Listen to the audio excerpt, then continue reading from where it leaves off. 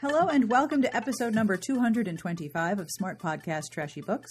I'm Sarah Wendell from Smart Bitches Trashy Books. With me today are Susie and Adam Felber. They are the children, two of them, of romance author Edith Layton, who passed away in 2009. We are going to talk about her path to publication, what it was like seeing their mom meet romance readers at conventions, and which villains and rock stars were the basis for some of her very famous Layton heroes. We also talk about whether gallstones look like opals, and we talk about their work to bring their mother's books into the digital age.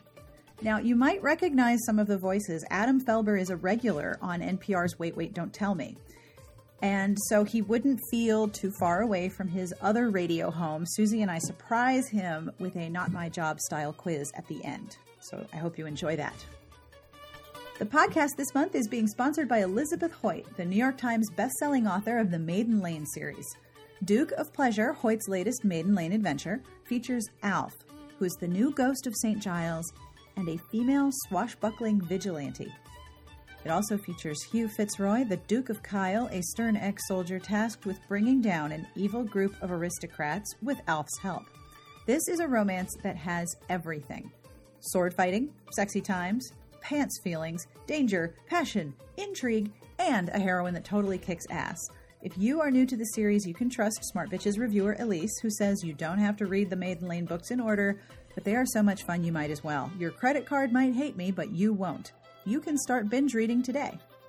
I also want to extend a very special thank you to all of the podcast Patreon supporters who are helping me develop topics, interview ideas, and episode suggestions for the 2017 season of the podcast. You all have tremendous ideas. This is, of course, not surprising, but I am still very, very thankful for your help. And if you would like to get in on the fun and help support the show, you can have a look at patreon.com/smartbitches. You can help keep the show going at its current awesome and mostly professional level for as little as $1 a month. Thank you for being incredibly excellent, for listening to the show, and for helping me plan an outstanding podcast for the new year. And speaking of Patreon, I have some compliments to give out, and this is so much fun. To Regina, someone right now is designing posters about people who inspire kindness and happy thoughts, and your picture is on all of them. To Natasha, wherever you are, above and below you, sprites, ghosts, fairies, and pixies are throwing a massive party because you are there. To Abby, in a recent survey, 9 out of 9 scientists agreed that you are the human representative of excellent cake, perfect bread, the finest chocolate, and superb tea. To Beverly, you bring warmth and affection to the world in every direction. Wherever you're going, wherever you've been, whoever is standing next to you, the world is better because you are here. You're like a glow stick, only better.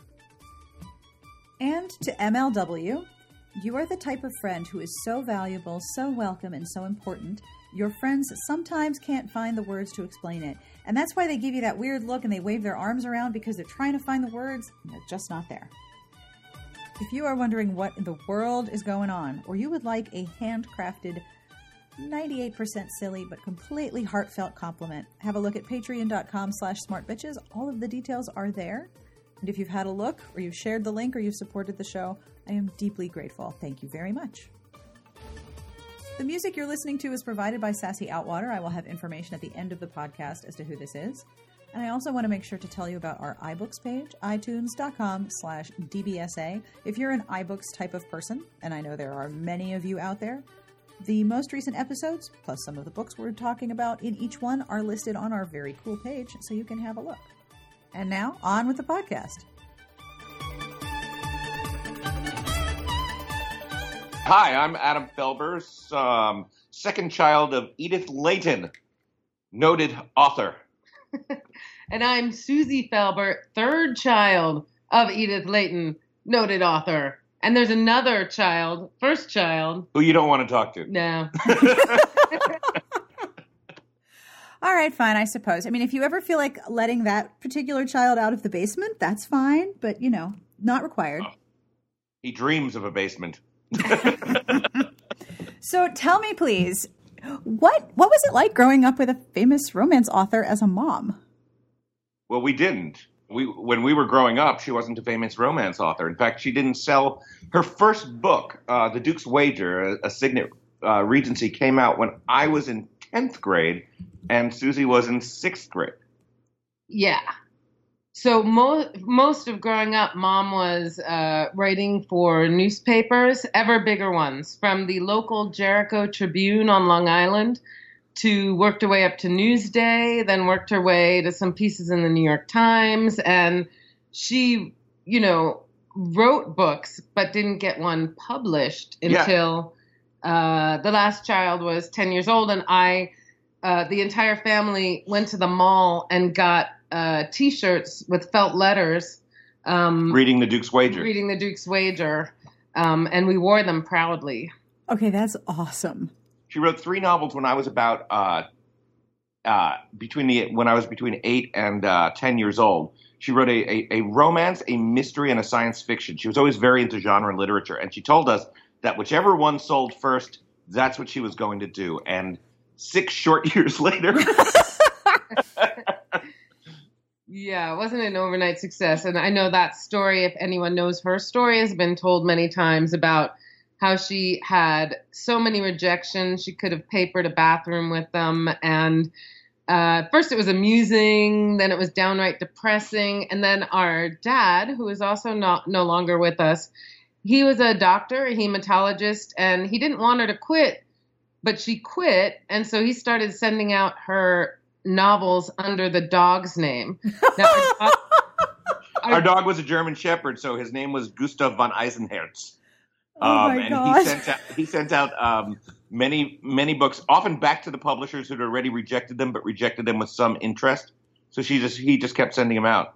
Yeah, and so our dog got a lot of rejection slips. But also some really, our dog got some really nice, encouraging letters as well. I actually think he was the brains behind the entire operation. Wow. Okay. I had to mute my microphone. I was laughing too hard. Sorry about that. Oh no, we were just worried about you because so we've put podcasters to sleep before. Yeah, no. Someone's going to be walking their dog listening to this and walk straight into a tree because they're laughing too hard. Aw. Yeah, and her first book was a different dog, but her first book was dedicated to her dog. Aw. Yeah, that sounds really nice unless you're one of her kids. No, but it was actually, she wanted to dedicate it to our dad. She wanted to dedicate it to her husband. But he refused. He refused. He thought that was too sappy. Maudlin. And he said, will you dedicate He wasn't into romance. Oh, darn. That's unfortunate. Yeah, for him, romance was when they went on a date. He shared a gallstone he had removed from somebody. Yeah. He said, I have something to show you. She thought she was being given an opal. Yeah, she thought she was going to get a diamond ring, and out of his pocket came a gallstone. And she actually was pretty charmed by it. Like, this guy is getting really excited about a gallstone in his pocket. Apparently they do look like opals, though. Really? Yeah. What? Mom told me that she thought he was handing her like 3 opals in a handkerchief. Wow. That's serious romance. Gallstones? I mean, yeah. Wow. Yeah, sounds really romantic. But anyway, she took it as just, she had little hearts in her eyes for the fact that he was passionate about this. About and something. Weird. And gallstones. Yeah. Maybe they were heart-shaped. I do not think so. I don't think so. I think they were blob-shaped.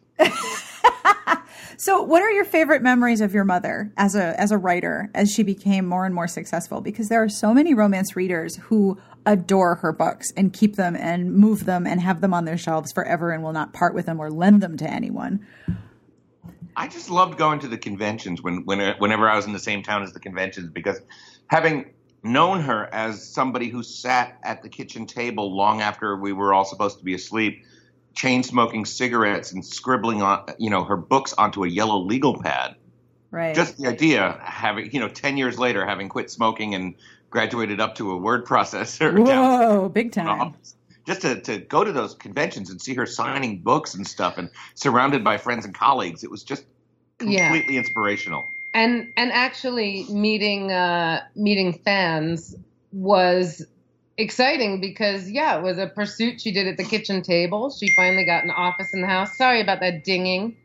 For me, it was also the conventions, and there was no internet. And the fan letters, if she got fan letters, they would come months later from the publisher. Usually they'd been opened. They looked like, they'd been sat on. And going to the conventions and meeting actual humans who had read her books was a really, really big deal. It's a big thrill because, her kind of success story is kind of, if we can backtrack a little bit, she was a writer all her life. She wrote her first book in a little notebook when she was, a school kid. And she took a career detour after winning a playwriting competition at Hunter College. Soon after that, she got married and took a 6-year career detour to have us. And then by dint of sheer determination, as I said, stayed up later than she should have or anybody should have to start, plowing ahead with writing again from the position of also being a suburban mom. And also having no agent, and also only going through what I don't even know if it still exists, but going through the slush pile. Yeah, she came up through the slush pile. Wow, I didn't know that. Oh, yeah. Yes. But the person... Totally self-made when you think about it. The person who picked her out of the slush pile, I mean, it's so bad because I'm blanking on her name, but she Hillary? was... No. Wasn't Hillary was her first editor, publisher, but the first person who picked her out of the slush pile became a big editor who later was her editor at another house, and now I'm blanking on the name. So apologies if that wonderful editor is listening. But that's a super success story. But the conventions were so fun and so over the top. It was at the Roosevelt Hotel, Catherine Falk production. Oh, so it was Romantic Times. The Romantic Those were the first Times. conventions that I attended were the Romantic Times ones. So over the top, like win a date with a duke, and Catherine had dragged out some guy with some minor royalty who was about 90 pounds soaking wet, looked a bit like a anorexic vampire, and she put him up on a stage and was like, enter to win a date with the duke, or something. Does she still get letters from readers? Do you still get letters about her books? I do. I mean, I manage the estate, which Susie is the executrix of the estate. Yes, I'm the executrix of the estate, and I'm the one responsible for bringing the books back and doing all that. And I merely collect the millions of dollars. Yes, I know. When you say estate, I should have 2 Afghan hounds here, right. and a large Sunset Boulevard staircase. My staircase is slightly smaller. Yeah, whereas from a monetary perspective, it's more of a steamer trunk. Yeah, but I definitely do hear from fans and answer to fans. And I mean, it's been wonderful bringing them back as ebooks. That was always a goal. But, I also opted to have kids, and I also have a, demanding full-time job with French directors texting me. And I just live a life of leisure off the profits. I'm rolling $100 bills into cigarettes. Yeah, that's basically it. Are you muting yourself again? No, I'm just wondering how often you have to sort of wander onto a stage in Chicago, like say a few words and then leave and go roll around in your money. That's what I do. I'm doing that Thursday. In fact, we're taping a wait. I'll hop right out of my money bath onto the stage. He's the Scrooge McDuck of NPR. Absolutely. No, he really is. He's leaving. So his family went back to LA, and he's here with me and cooking. Adam is here. By the way, Adam is an amazing cook now, which NPR people don't know. And he's here cooking meals for me before he goes off to Chicago to record Wait. Yeah. Nice. So you guys have a really lovely relationship. Yeah. We always have. Probably in opposition to our brother, we league together. Yeah, we've always been super close, but that's either because he brainwashed me into thinking that, I should be playing video games and Dungeons and Dragons at all moments. Yes. Of course you should. Or I was into that. It's kind of a Stockholm syndrome thing. Yeah, how would you know? You were 3. I didn't know. He got me to the point where I would be panning his shag rug for quarters for the arcade. I really, and you could move the blue fibers apart and sometimes find change that you could use at the mall. But yeah, I'm sort of probably more a product of Adam than then I know. I think just Adam and Miss Piggy there's my personality. Yeah. Those are my influences. Getting back to Mom, I mean, she's kind of inspired Adam, when he went ahead and wrote a book, even as big an NPR celeb. It took a while to find a house for you, for your novel. Yeah. Well, I got lucky, though, because when I finished my book, I was already a blogger.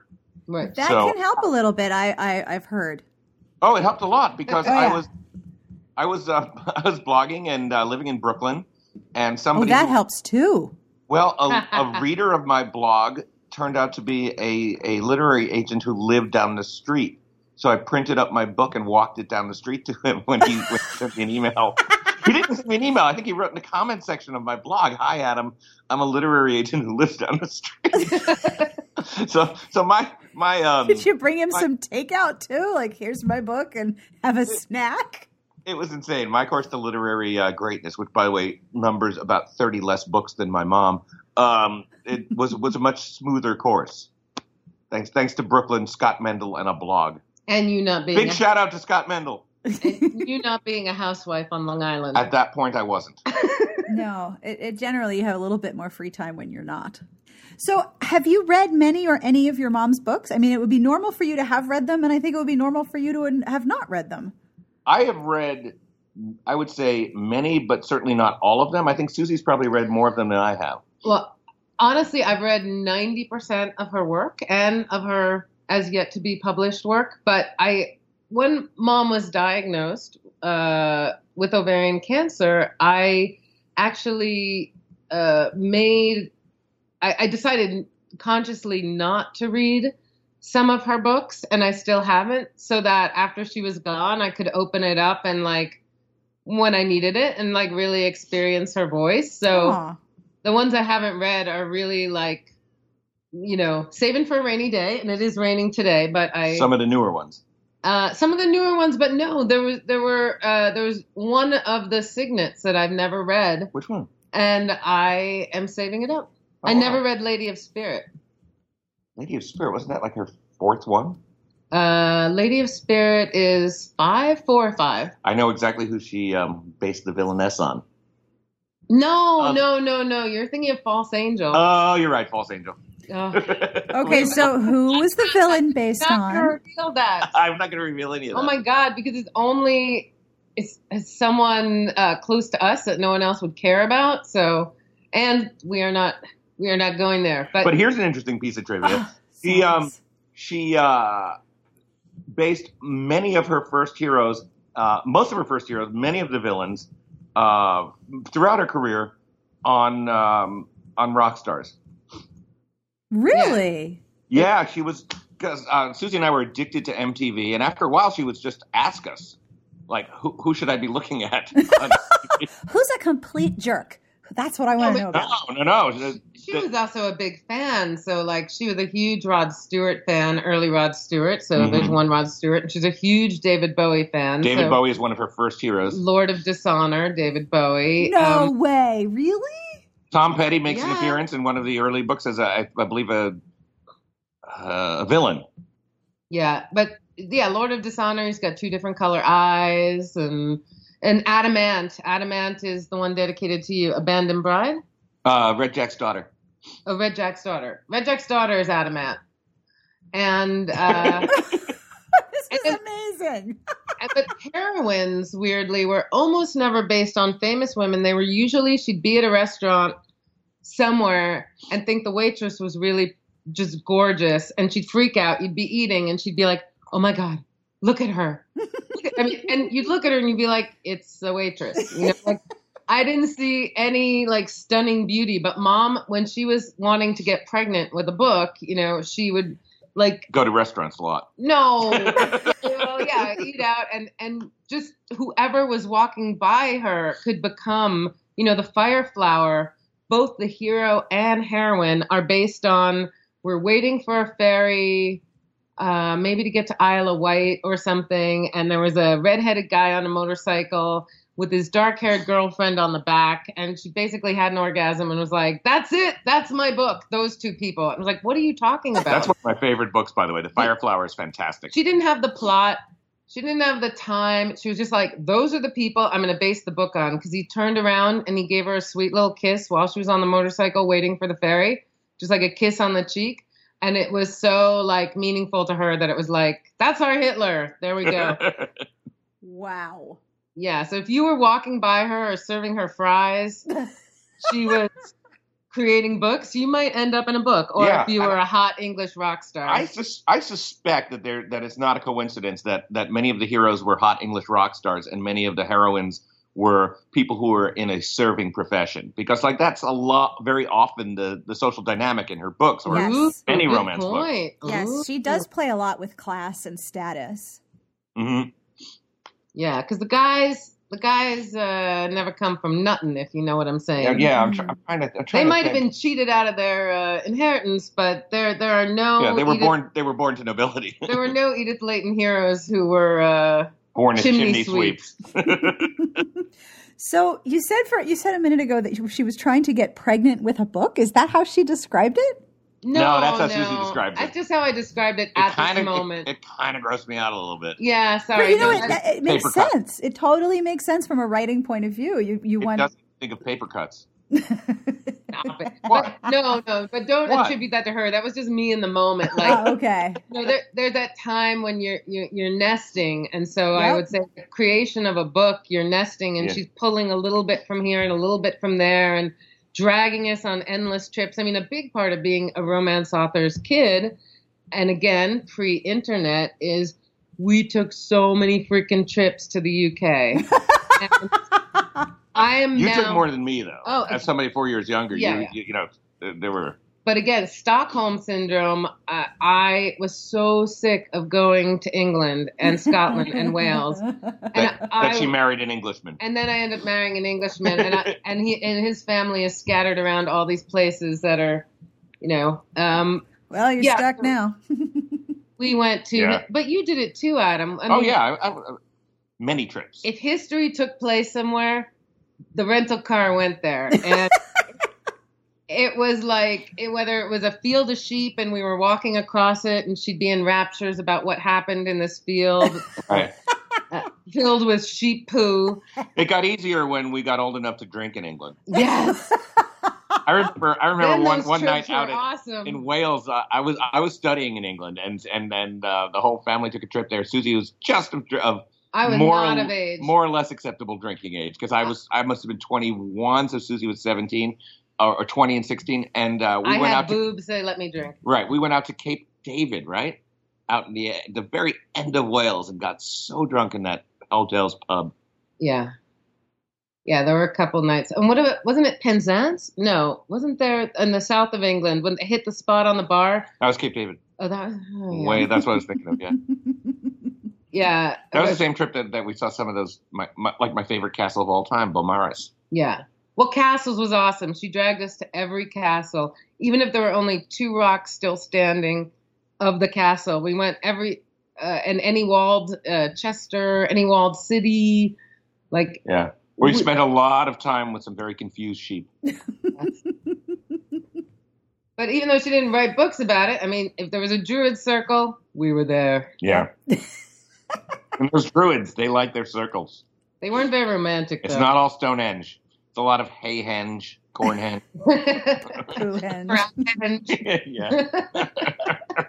True leaf shit and GPS hasn't been invented yet. Henge that you look for a few hours. Yeah. Back then, I thought that like these were the henges they were making before they got the bright idea to do Stonehenge. But now I think it was probably in reverse. They were like, why are we bothering dragging these rocks? Yeah.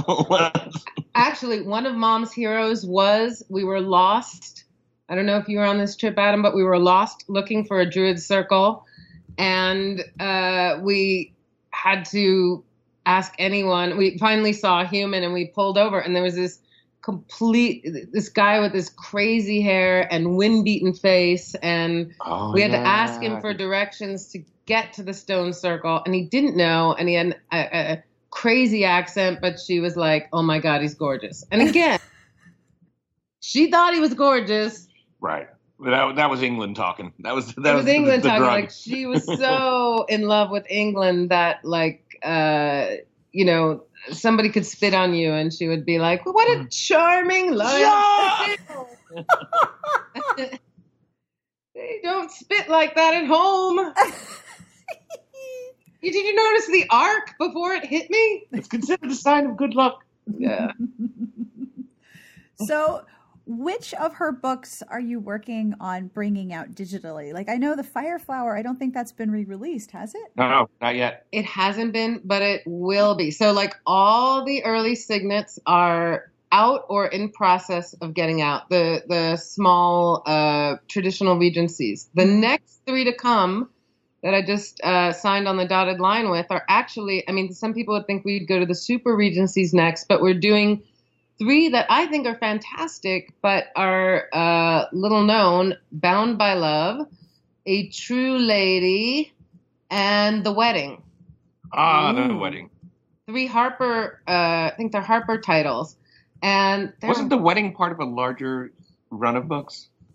No, I think The Wedding's standalone. But those are the 3. Do you know those, Sarah? I do know True Lady. I do not know Bound by Love, but I do know True Lady and The Wedding. Yeah, so True Lady was her sassy pirate heroine. And that was a good one. And Bound by Love and The Wedding. And I'm really a fan of The Wedding, even though there's one character in it who's a little over the top. But those are the next 3. And then I think I'm going to move to the Super Regencies, which are super great and people love, and they've been missing in action forever. Love in Disguise. Love in Disguise was the first of them. The first. That was a big moment for my mom, like going from the 200 plus page paperback signet Regencies to the Super Regencies. Bigger, better, splashier, more room to explore stuff. And the first one was that one. Yeah. It's sad that you can't do the original covers because some of those covers are just completely bonkers. They really are. Well, those were the Pinots. So the Love in Disguise were the Pinots.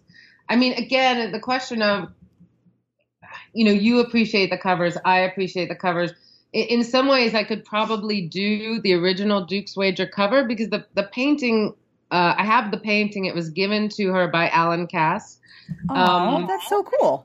Yeah. Oh, yeah. We're looking at a painting of the Fire Flower right now. We're looking. That cover is crazy sauce. Oh, love that one. But that one of all of her books is the only one that was done by a truly famous artist, Bob McGuire. And Adam is supposed to take that back to L.A., but has yet to take it with him.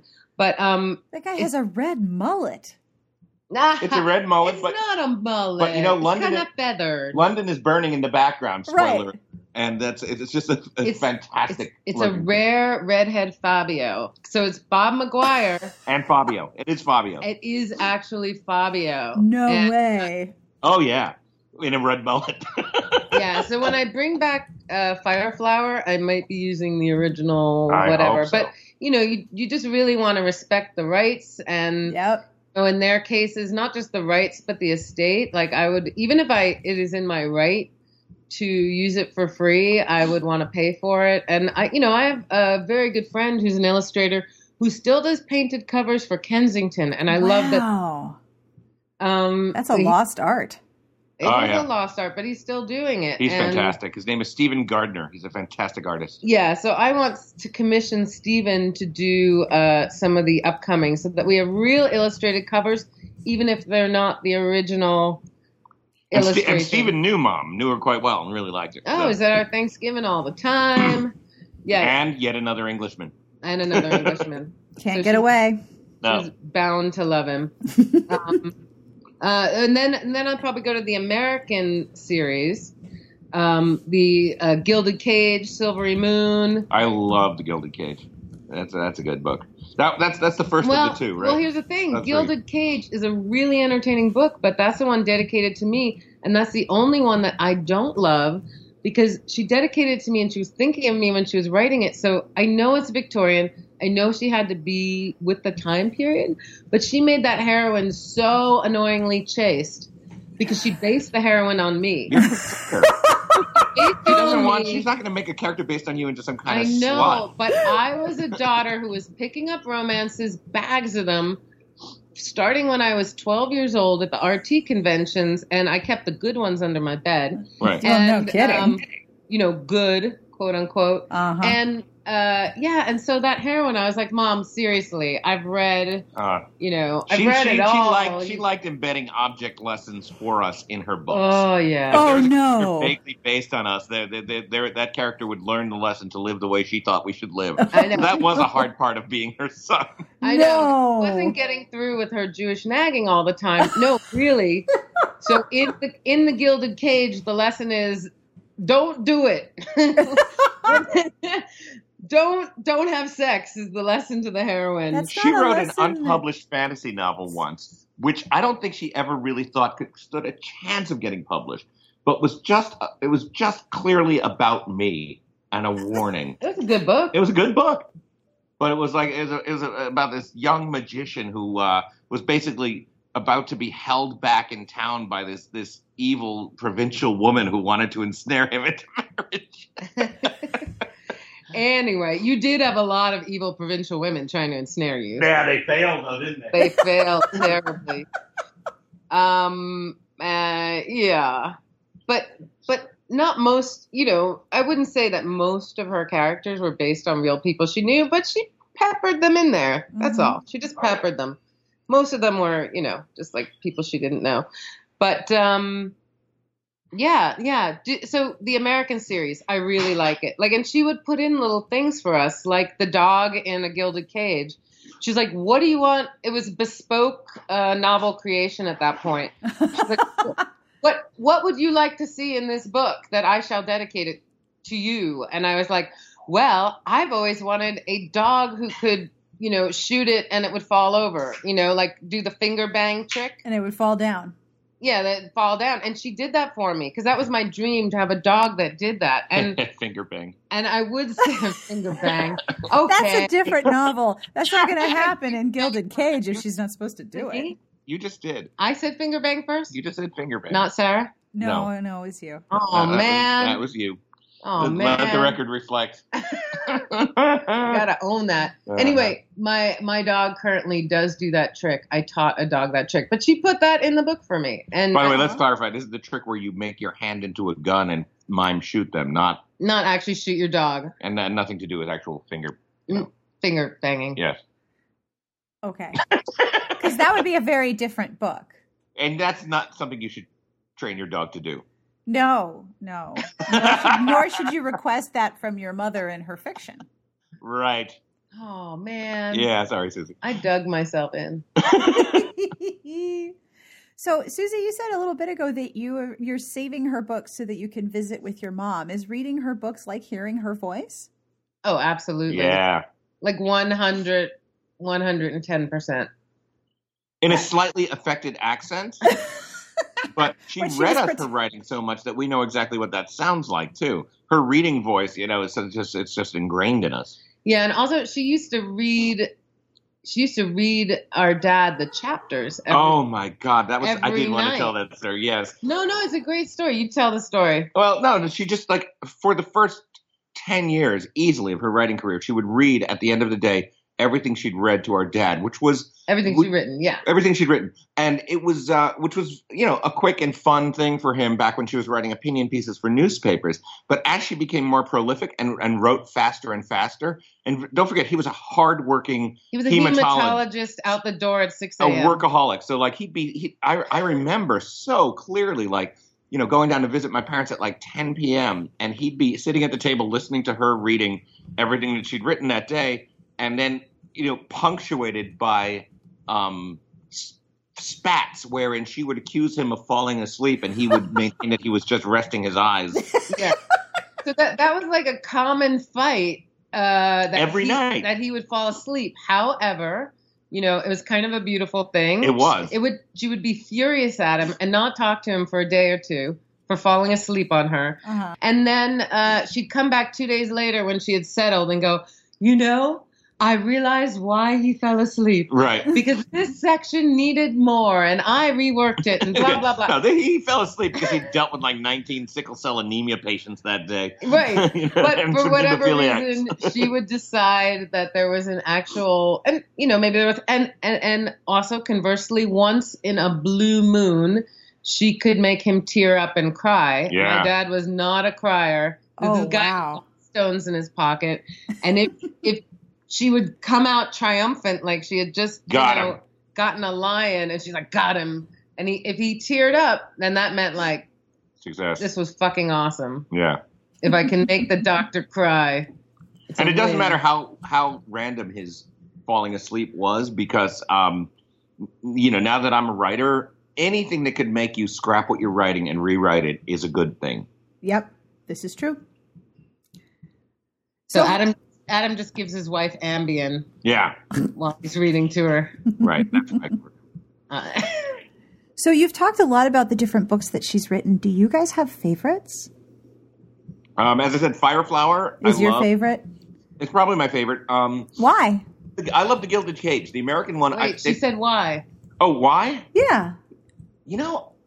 Maybe because I at that point had read many of her Regencies, and this was a different period. I know. We liked being in 1666. Yeah. And that was a particularly good research trip. It was a really good research trip, and it was she was so far out of her comfort zone, and in it, London is so far out of her comfort zone. It's just this Phoenix-like transformative kind of novel. She's just kind of, she's as lost as London is in writing it, and the way she finds her way through it's just beautiful. It's a beautiful story. Wow.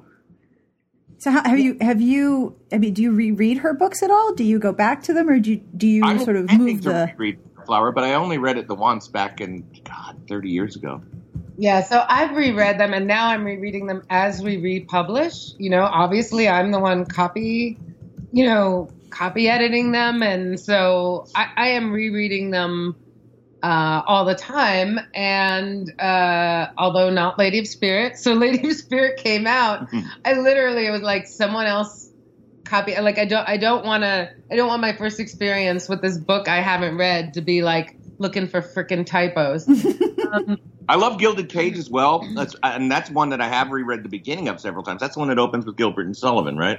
That's a good, yeah. Yeah, I love that. And because she used to she told me that story ecstatically like 9 times. And there's a lot of funny bits in Gilded Cage, so maybe that's why you like it. It's very funny. It's American. Again, I guess her first trip to any place or time are the books that appeal to me.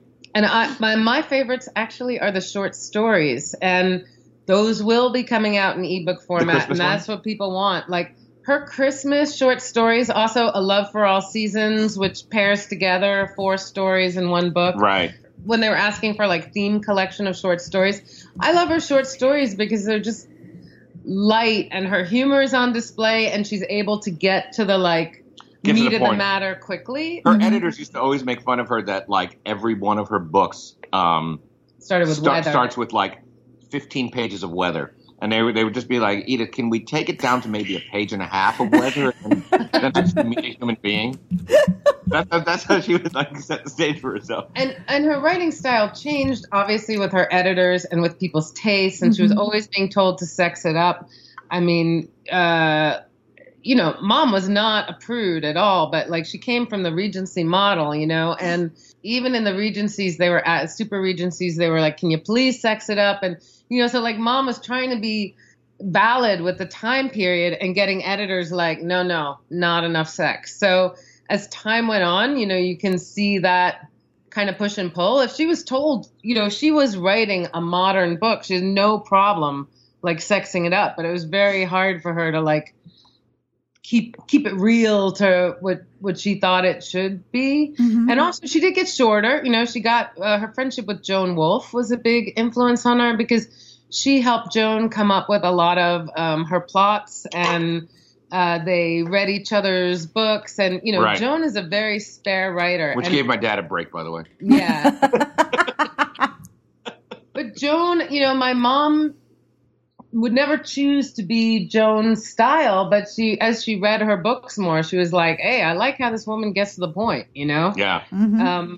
So she really influenced her there, I would say. So when you read her books, I don't know, like you're going to get a lot of different Edith Layton styles. And I think some people who are really keyed into the traditional Regencies are going to be disappointed by the later stuff. And the people who get the C novels, like people are crazy about the choice. Like they're crazy about that. But if they hook into that and then they go to something else, I don't know. I mean, you have to talk to fans. Usually with fans, whichever period of her that you come to first is the one that they fall in love with.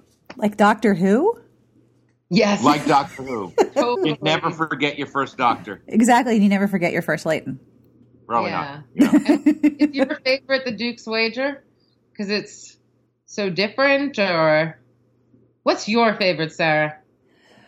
Or what haven't you read? I think my favorite is The Duke's Wager, but partially that's because I really like being tricked by a book. Like, I've read so much romance, so much, that for a book to surprise me is really rare, and I get so excited. Like, there is a book by Loretta Chase, one of her older Regencies, that's called The Devil's Delilah, and the plot completely surprised me, and I loved it. And the Duke's Wager did the same thing.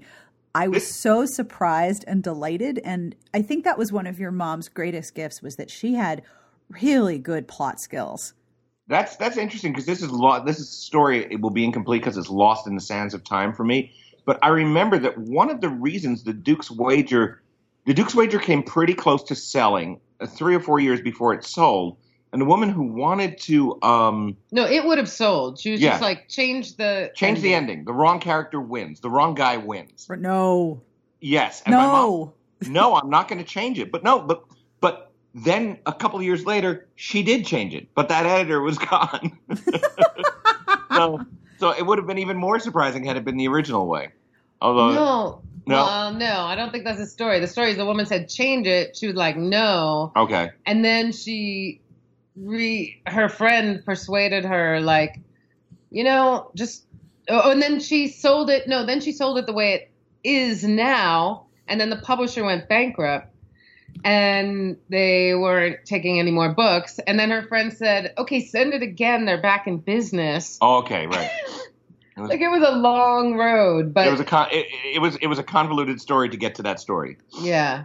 But she didn't change from what she wanted it to be. Like, what it is now is what she wanted it to be. I like how we're all avoiding spoilers for a 40-year-old book. It's difficult because, for me, one of the things that I find so interesting about publishing is that there's a lot of emphasis on what's new, what's the new book. Because every Tuesday, there's more romances every single week, and with self-publishing, like every day. But for me, a book that I haven't read is a new book. So if I haven't read one of your mom's books, then that's a new book for me, even if it was published, in the 80s or in the early 90s. So I really try not to spoil. I said it's historical, so it will never be outdated. Exactly. It was born outdated. And it's historical is, I think there's a bunch of readers, myself included, who always enjoy them. So if I haven't read it, it's new, and I don't want to spoil it if someone else hasn't read it, especially because you're in the process of re-releasing her backlist digitally. That's like a whole new bunch of readers that get to discover her books who otherwise would have had to go hunt them down in used bookstores. Yeah, that's exactly. Awesome. I mean, that's really, the reason I'm doing it. It's so exciting to bring the books back. I mean, look, I've had some older fans say, I have her books, they're treasured, but my eyes are such that I can't read them anymore in form.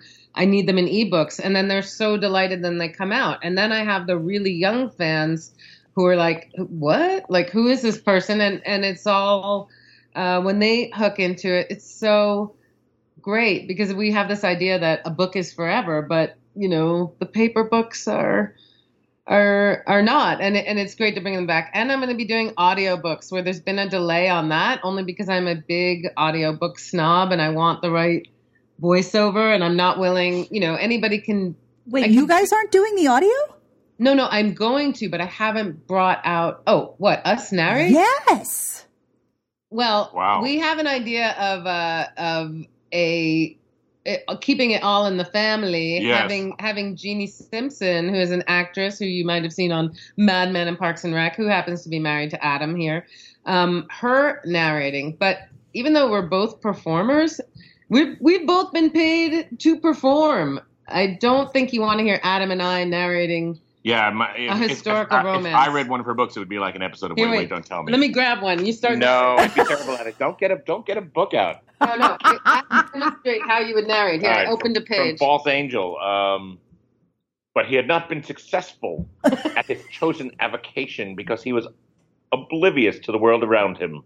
So much as he might have tried to deny the nagging thoughts which nibbled at the edges of his attention with the sharp, rodent teeth that unpleasant recollections always employed. You see what I'm talking about? Wow, that is a sentence. It's a sentence. It's a mouthful. And we need a pro. And so that would be Jeannie, and that would be professional voiceover people. But I've done enough VO to understand that, like, I am not good enough to do that. But I appreciate you thinking we might be. Yeah. I don't know. I think that you should do little snippets of dialogue between characters. Just release them. Maybe. That would be fun. That would be hilarious. Just pepper it in. I just don't consider my voice, or really Susie's voice, appropriate to a historical novel. Whereas Jeannie, my wife, she's been in plenty of period dramas. She's a Harvard-trained actress. Harvard-trained actress. Scholar. And we would do that voice for the books, and that would be wrong. Terrible. But those will come back, and so I'm trying to bring everything back. It's just, Well, when things were released in print 20, 30 years ago, it's a process to bring them into contemporary technology. I mean, you told me you have to cut the spines off and scan them all in, right? Yeah, you have to ruin a book. So you have to kill a book and scan it, and, everybody, and copy edit. I mean, the technology is so much better, but you can't trust the scanning. Yeah. OCR is still not completely there. You will have typos. Yeah, OCR scanning is the reason that I was once out of 2 times a question on Wait, Don't Tell Me. What? Really? This is in my bio. I was a question on Wait, twice. Like, this just gives me joy. There was, a couple of years ago, I realized that in OCR scanning, arms, especially in a serif font, becomes anus. So he wrapped her anus around him. She threw her anus around his shoulders. Wow. So I started tweeting about it because it was hilarious. And somebody at NPR picked it up, and it was one of the questions posed to the panel. And I can't imagine Peter Sagal ever turning that down while writing a show. That's a perfect. There was so much use of the word anus in that episode. It was majestic. I was not on that one. No, you were not. It's very sad. But yes, OCR errors are incredible. They're incredible, and your eye can just glide over them. But that's why, so it's Untreed Reads bringing the books out. I mean, there's no reason, if I didn't work and I didn't have kids, there's no reason why I couldn't be doing this myself. But I tried. I mean, first there was a trauma of mom going and having another baby, and then I was like, I will do this. I will do this myself. Right. And so much much I had work. to wrap her house and all of her business, and I was still like, I will release these myself. I don't need any help. Susie Felber Publications presents Layton Archives. Yeah, that's what I thought it would be. But not so much. Not so much. Couldn't do it. And if I ever become, have nothing else to do, and indolent, my kids get abducted, I might do it. But it's a staggering amount of work. Untreed Reads is great because they go and they get her books in libraries. I mean, that to me is a really big deal. Selling the books to libraries. Is there much money in that? No, not at all. But it is fantastic that libraries all over the country now have Edith Layton in their e-catalog. Given that so many major publishers are very resistant to digital lending, it's even more beneficial for her and her legacy that she's there, because there are so many authors who can't get into libraries digitally because their publishers won't allow it. Yeah, exactly. And I'm super in favor of that. Like, anything I can do to keep the books in the world. I mean, I've been doing giveaways though, Sarah. I tried doing Amazon giveaways of her last release, and I'm giving away books free, and I've given away other books. Like, people do not go for books as much as they go for LED toilet lights. It was an experiment I did. Right. In the Amazon ecosystem, yes, you want LED toilet lights. LED toilet lights people want more than they want to read books, which is just a sad statement. I don't want to be gross, though, but recommendation. Given where much reading happens, maybe you want to pair some of her books with an LED toilet light. Ooh. Read in the dark at night on the toilet.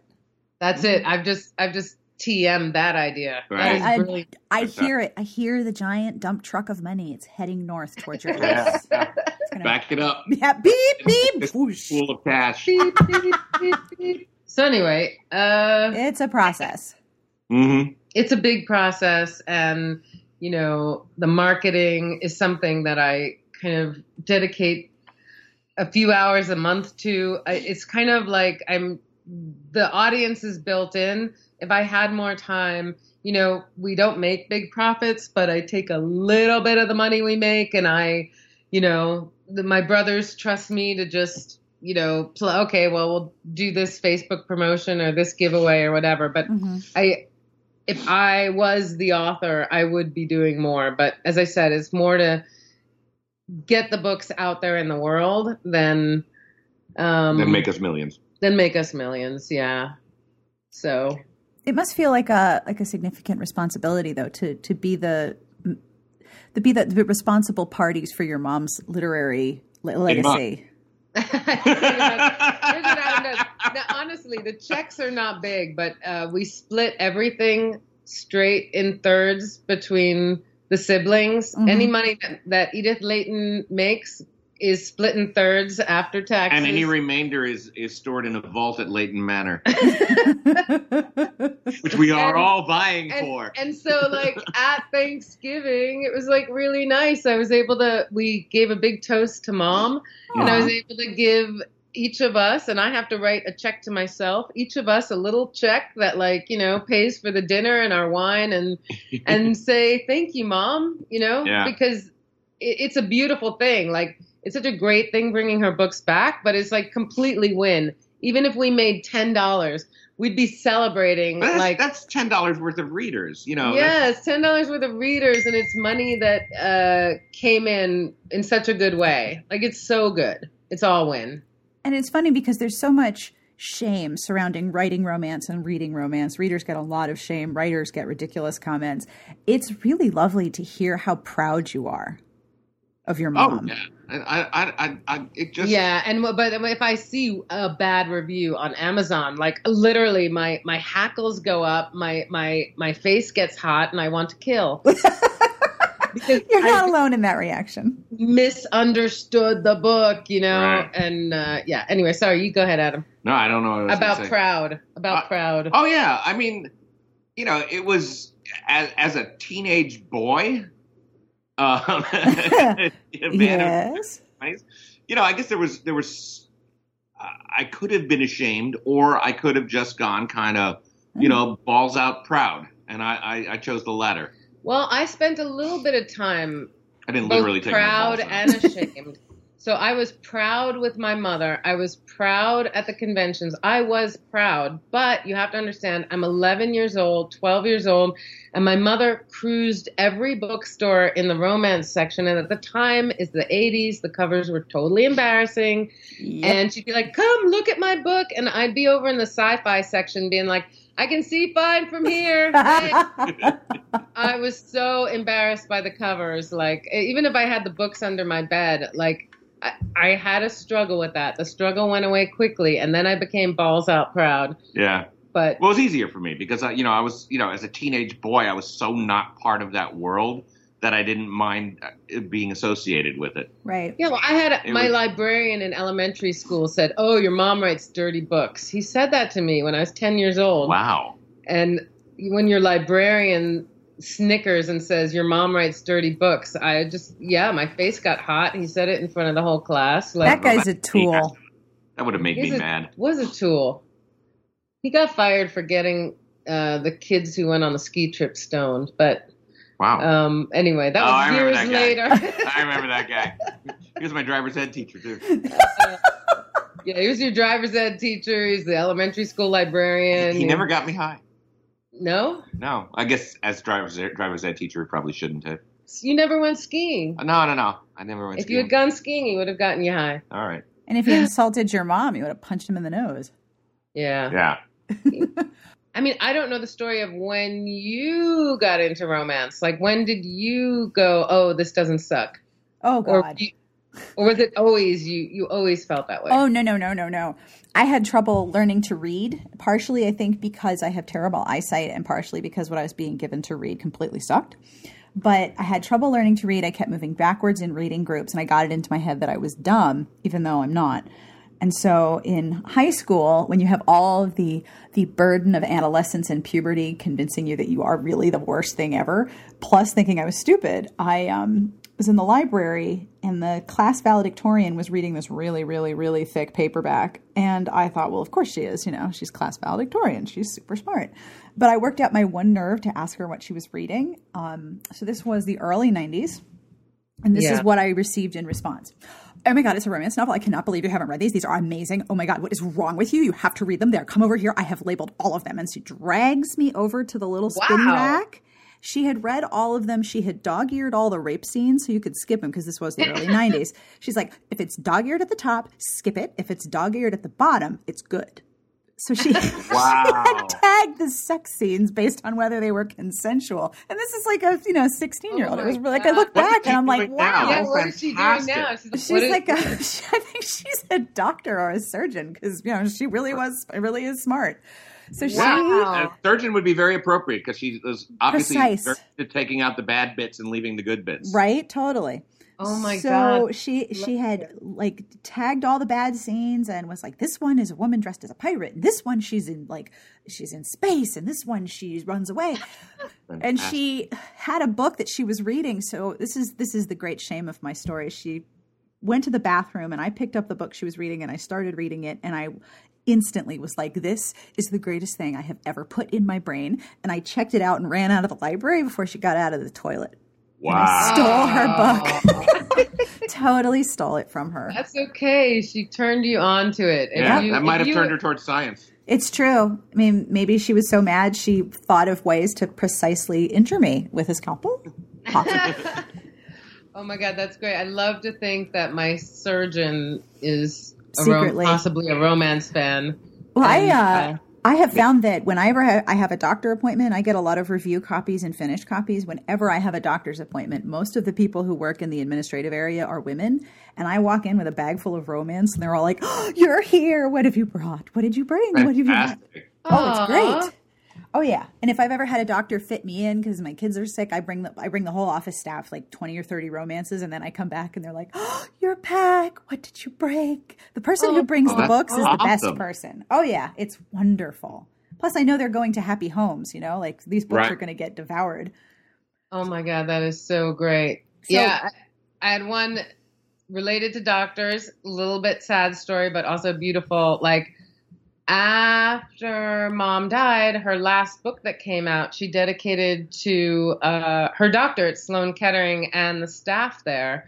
But as you know, like a baby, it takes 9 months for a traditional book to come out. Yep. So I went back to Sloan Kettering, and I didn't tell the doctor that it was dedicated. I just walked into Sloan Kettering, asked to see her, and she came out, and I handed her the book, and she opened to the dedication and teared up, and she was just like overwhelmed, overwhelmed because she was very fond of Mom. She was very fond of her. She was such a sweet, sweet, hopeful woman. And, I hope and assume she read it, but just that gesture was so meaningful to her.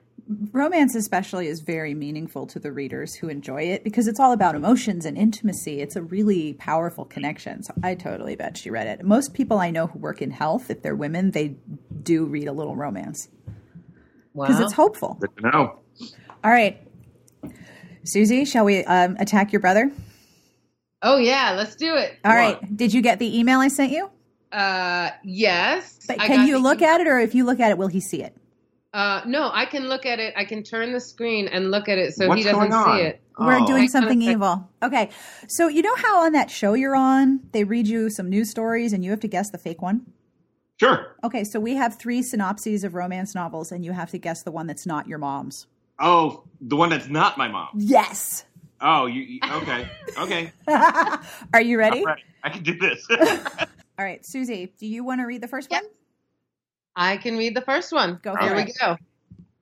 Once upon a time at the opera, there were 2 titled lords with pants feelings, whose pant proclivities prior to the start of this novel should have reduced all their appendages to nubbins shorter than a pencil at the end of the school year. But this is historical romance, and they were all coated with magical STD Teflon. Anyway, you can bet their bruised manhoods would not be hung up as monuments any longer, because they've both spotted a lovely, innocent, clueless lass. One decides to trick her into mistaking his intentions as honorable, while the other refuses to torque his words into deceit. Will one of them sit on a fence with the heroine? Will one of them presume that he's won long before he learns he's lost? Will either of them figure out that the heroine is smarter than both of them put together and multiplied by 10,000? Alas, the one thing we do know is that she'll choose one of them, because Miss Layton didn't write polyamorous romances. Yay! Oh, you're so good. You should totally read the ebooks. Good. All right. Okay, I'll do the second, and then we'll go back to you, Susie, okay? Okay. The titled lord and head of a family of many siblings and cousins and sequels has had a terrible afternoon. He never expected to find himself in a duel without his breeches properly mended. He never expected to endure a lecture from a governess about proper gardening, nor a trip to Gunter's with his sisters and nieces for dessert that made him embarrassingly ill within moments. He did not anticipate having to shop for an entire afternoon before heading to tea with his family. Most of all, he did not expect to find himself caught in a compromising position during tea time, nor married the following week to a woman who specializes in antiquities and can knock him unconscious with one kick to the knee. Fortunately for him, his lady has many secrets, and she's trying to protect him from some of them, while he is trying to keep even more nefarious secrets from his past where they belong. Wow. Okay. I'm in. That was number 2. All right. You ready Yes. for your third synopsis? I am ready. Okay. This is so weird. Here we go. There have been many romances featuring pirate captains who were secretly well-born, wealthy lords who preferred the stench of sunburnt man to the perfume collision that was Almack's. And really, who wouldn't? And there have been many more featuring surprise betrothals or secret engagements. But no hero would be excited to learn that the foundations of his fortunes were built on robbery, nor that he'd been promised from birth to marry a pirate's granddaughter. But after overcoming the surprise, you're a pirate news, he finds out his betrothed is far too much for a man who would prefer to be proper, not piratical. Is that how you pronounce it? Piratical. Whether they It's also work... polyamorous, by the way. Okay, thanks. Shut up. Whether they work out their differences or not, alas, neither of them ever dreamed that they'd spend time making out while kneeling on jagged rocks while the tide came in. So, Sarah, do you want to sum up his 3 choices? Okay, dude. We have 2 titled lords with pants feelings at the opera and a heroine who's smarter than both of them. We have a hero who's had a terrible day, ends up in a compromising position and married to someone with more secrets than him. And we have a poor lord who finds out he's a pirate, he has to marry a pirate's granddaughter, and he's going to be very uncomfortable very soon. Can you guess which book is not your mom's? Yes, but I guess correctly. Wait, Sarah, what's the prize on this? Do we get your voice on his on his answering machine? Wait, why would she get my voice as my prize? What the hell are you talking about? No, you get her voice. Okay, yeah. You need my voice on your voicemail. Sarah, I'll take your voice on my voicemail. This is tough. Let me run by our choices. The pants thing is so artfully written by you, like the synopsis of the pants thing, that it's hard for me to see my way through to what plot we're actually talking about. Although if it is my mom's, it sounds like one of Edith Layton's signet regencies. The second one with the put upon lord having a terrible day. Now that sounds like my mom's sense of humor for sure, especially with the exceptionally clever heroine. All her heroines were brilliant. They'll both have that, but she's like clearly got it over him. I'd be hard pressed to say which book that is, but The third one, the pirate ones, just sound straight up familiar. So even though I'm not sure, I'm going to not choose that one. I'm going to go with the pants as the one that is not my mom's. The pants feelings? Yeah, the pants feelings. Alas, that is the Duke's wager. Of course it is. The emphasis on pants was just so extreme. I don't remember the Duke's wager being primarily about tightening pants.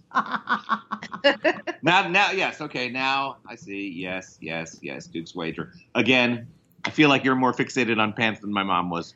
No. Okay. That was, yeah. No, Okay, a lot of Regency spent a lot of time describing some tight breeches. And calves. There's a lot of calf descriptions. There's a lot of calves, that's true. They did love them, or they stuffed it with sawdust, right? Right. Didn't they stuff their breeches with sawdust to fill out? I remember being told that by Mom. It made me uncomfortable. Mom told us that. Yeah, no, I've totally read that. And I'm like, I walk through like mulch in a garden and I get it in my shoes and it's like day is over. I got to go change. How do you walk around with sawdust in your socks? They were tougher then. They were tougher. All right, so what's the second one? The second one? Would you, of the remaining two, do you have a guess which one? No. We don't do that at Wait, Don't Tell Me to avoid complete humiliation of our guests. I suggest that you do the same for me. Fine. Okay. I suppose it's okay. Number 2, The Titled Lord with a Bad Day. I made that up. Part of it... That was good. Thank you. Part of it was... based on, I think, the CAD. I read a bunch of different descriptions of her books and took a tiny little bit from one or two of them. But yeah, I made that up. The whole bad day and getting sick and tearing his pants, I made all that up. Nice. I was picturing on that one Lord Somerville. You know, I could see that. Okay. And the third one is actually my favorite Edith Layton cover in the history of the universe. There is no cover that will ever be better than this cover. And I had it on my bedstand for years because it just made me so happy. That is For the Love of a Pirate. Oh, that was For the Love of a Pirate. I didn't read that one.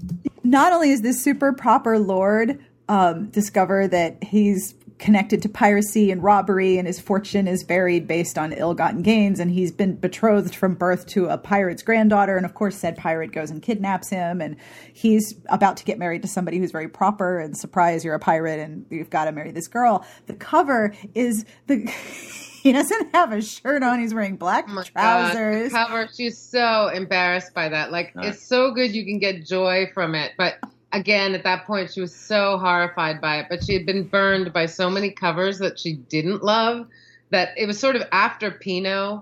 Like, she was like, I give up. Just sell the books, give me contracts. I got to say, I would have gotten that one wrong as well, because if forced to guess, I would have gone for that one being fake because of the conclusion that involved making out on the rocks.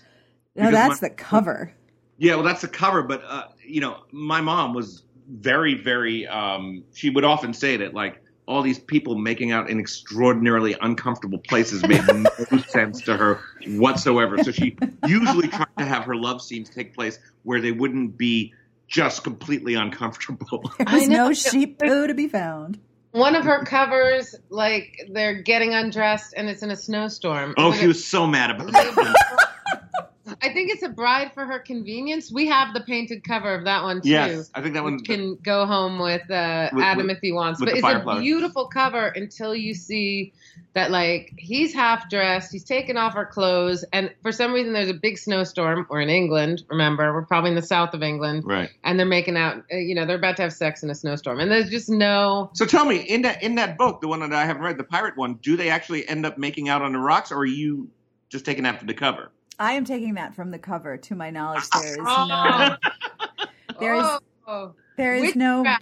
no rocks. But if you ever look at this cover, I mean, it is majestic. He's literally kneeling on jagged rocks. She's half on his lap. The wind is going in like 3 different directions, and behind them is this massive ocean wave because they are about to get drowned. It's incredible. That would never happen in one of them. No, it's true. You threw him off with that because, he was thinking, when did they make out on the rock? When did they do that? I could just almost hear Mom's voice on that subject. jagged, pointy rocks and ocean waves. They're like, that's no place for sex. Straight up. You must have had the best dinner table conversations. Yeah, but I mean, it's just gone back and forth. But like the C series books, there's no, women got embarrassed. They didn't want to pick up a book that had man boobs, and they just didn't want to do it. And so you got all those covers that look like wallpaper for a while. Yep. Oh yeah, landscapes and flowers and pearls. A couple of them have like a little keyhole so that you'd open it up and see a more conventional cover. Called Step Back, Adam, in the biz. All right. The Step Back covers. Expensive, so you got a little keyhole, and then you could open up for the full. I feel like some of the C series had those. No, they were embossed. Okay. They weren't Step Back. She wanted Step Back because that was classy. Oh yeah, because you could make the front look completely benign, and then inside there's all kinds of stuff going on in there. Right. Yeah. One picture for the book. Oh yeah. Awesome. Well, that was a fun game. Thank you very much. I really enjoyed doing that. Yay!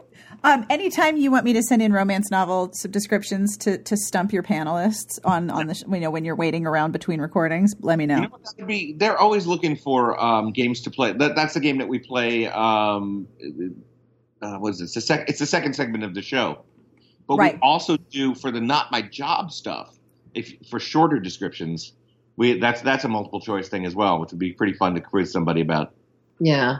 And one thing Adam can do is, if you're listening to NPR, if you know his circle of friends, I like how Mom might have picked waitresses to be her heroines. You can sometimes spot the fake story because the people in the story seem to have names that are very similar to the names of people he knows. You might be hearing like, Sarah Wendell found totally. Sarah Wendell's going to pop up. Pulled up to her house. In fact, I don't think I've ever done a fake story where the name wasn't somebody I knew. Oh, really? Yeah. My way of giving shout-outs to people. Aww. Yeah.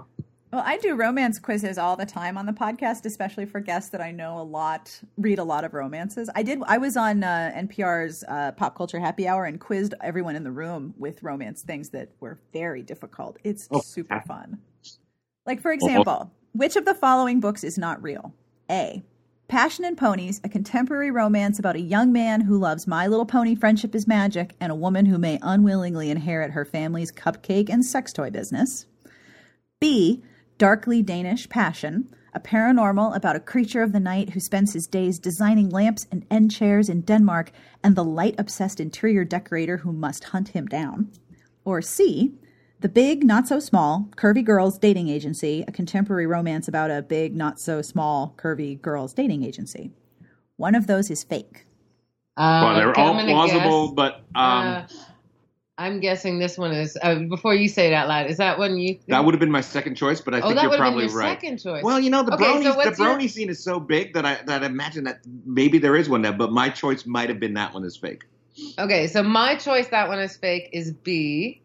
And Adam's choice, that one is fake, is A. Maybe I just want A to be true. Which one is fake? B is fake. Nice, Susie. A is called Passion and Ponies by Tara Civic. Yeah, again. It's just the name is too good. Passion and Ponies. It's just too good. How do you not read that, right? I can't think of a way. I'm going to start reading it right now. I have just thought of a way not to read that. I mean, for a little while there was a series that has since been taken down out of Kindle Unlimited, which gives me great sadness, about a vegetarian biker gang who gave up the drug trade for high-grade tofu market. I can't imagine why that would disappear from the face of the earth forever. If there was ever, it was like a super sexy romance. It's called Captivated the Dragons, which has nothing in the title about like tofu and vegetarian bikers. But like I would have read that series happily for the rest of my life, and it's not there anymore. Well, yeah, because of its audience of one. Exactly. Although I bet if you spun that into like a story about an actual book, people who listen to NPR would be like, I want to buy that like right now. Why can't I buy it? Where is it? Give me it. Yeah, maybe. High grade tofu, come on. I like the concept of high grade because that's not an extraordinarily flavorful substance. No. You need highly refined tofu. Well, thank you guys so much for doing this. This has been so much fun. Oh my god. We had a blast. Thank you so much for having us on. And that is all for this week's podcast. I want to thank Adam and Susie Felber for hanging out with me and talking about their mother, which clearly was no hardship. I will have links in the podcast entry to all of the books we mentioned and a link to all of her books available for sale, both digitally and in paper. You can find so many Edith Layton titles in the original Signet Regency packaging, which involves a lot of really interesting color choices in the cover art. You can find those in used bookstores all over the place, and her books are wonderful and worth discovering. The podcast this month is being sponsored by Elizabeth Hoyt, the New York Times bestselling author of the Maiden Lane series. Duke of Pleasure, the latest Maiden Lane adventure, features Alf, who is the new ghost of St. Giles and a female swashbuckling vigilante, with Hugh Fitzroy, the Duke of Kyle, who's a stern ex-soldier tasked with bringing down an evil group of aristocrats with Alf's help. This is a romance that has everything you need. Sword fighting, sexy times, pants feelings, danger, passion, intrigue, and a heroine who totally kicks ass. If you're new to the series, you can trust Smart Bitches reviewer Elise, who says you don't have to read the whole series in order, but they are so much fun you might as well. Your credit card might hate me, but you won't. You can start binge reading today. Our music every week is provided by Sassy Outwater, and you can find her on Twitter at Sassy Outwater. This is Deviations Project from their holiday album Adeste Fiddles, which is easily my favorite collection of holiday music, right up there with the song about Mr. Hanky. You can find this album at Amazon or iTunes. This track is called Lieutenant Kiji, and it was originally composed by Prokofiev. If you would like to find out more about how you can support the podcast or learn more about how you can help be part of the group that's telling me all the things I should do next year, have a look at patreon.com/smartbitches. The patron supporters are helping me develop the ideas for next year's schedule, and I love hearing from them and also from you. You can support the show for as little as $1 a month. You'll be helping me reach some important goals like commissioning transcripts and upgrading equipment, but you'll also be part of helping keeping the podcast, helping. Man, my outro grammar is bad. Let's try that again. You will be helping to keep the podcast more awesomer. Told you my grammar was good. And if you'd like to email me personally and tell me all the things, that is cool too. You can email me at sbjpodcast@gmail.com, or you can leave a message at 1-201-371-3272. I have an episode full of awesome listener email coming up, and I am really looking forward to it because y'all say interesting things. Most of all, thank you for being here with me each week to talk about romance. I love hearing from you, and I love hearing about the books that made you into romance readers and the things you want to hear me find out more about. I am really honored that you choose to spend time each week with me, and thank you for that. On behalf of Susie and Adam and myself and everyone here, we wish you the very best of reading. Have a great weekend.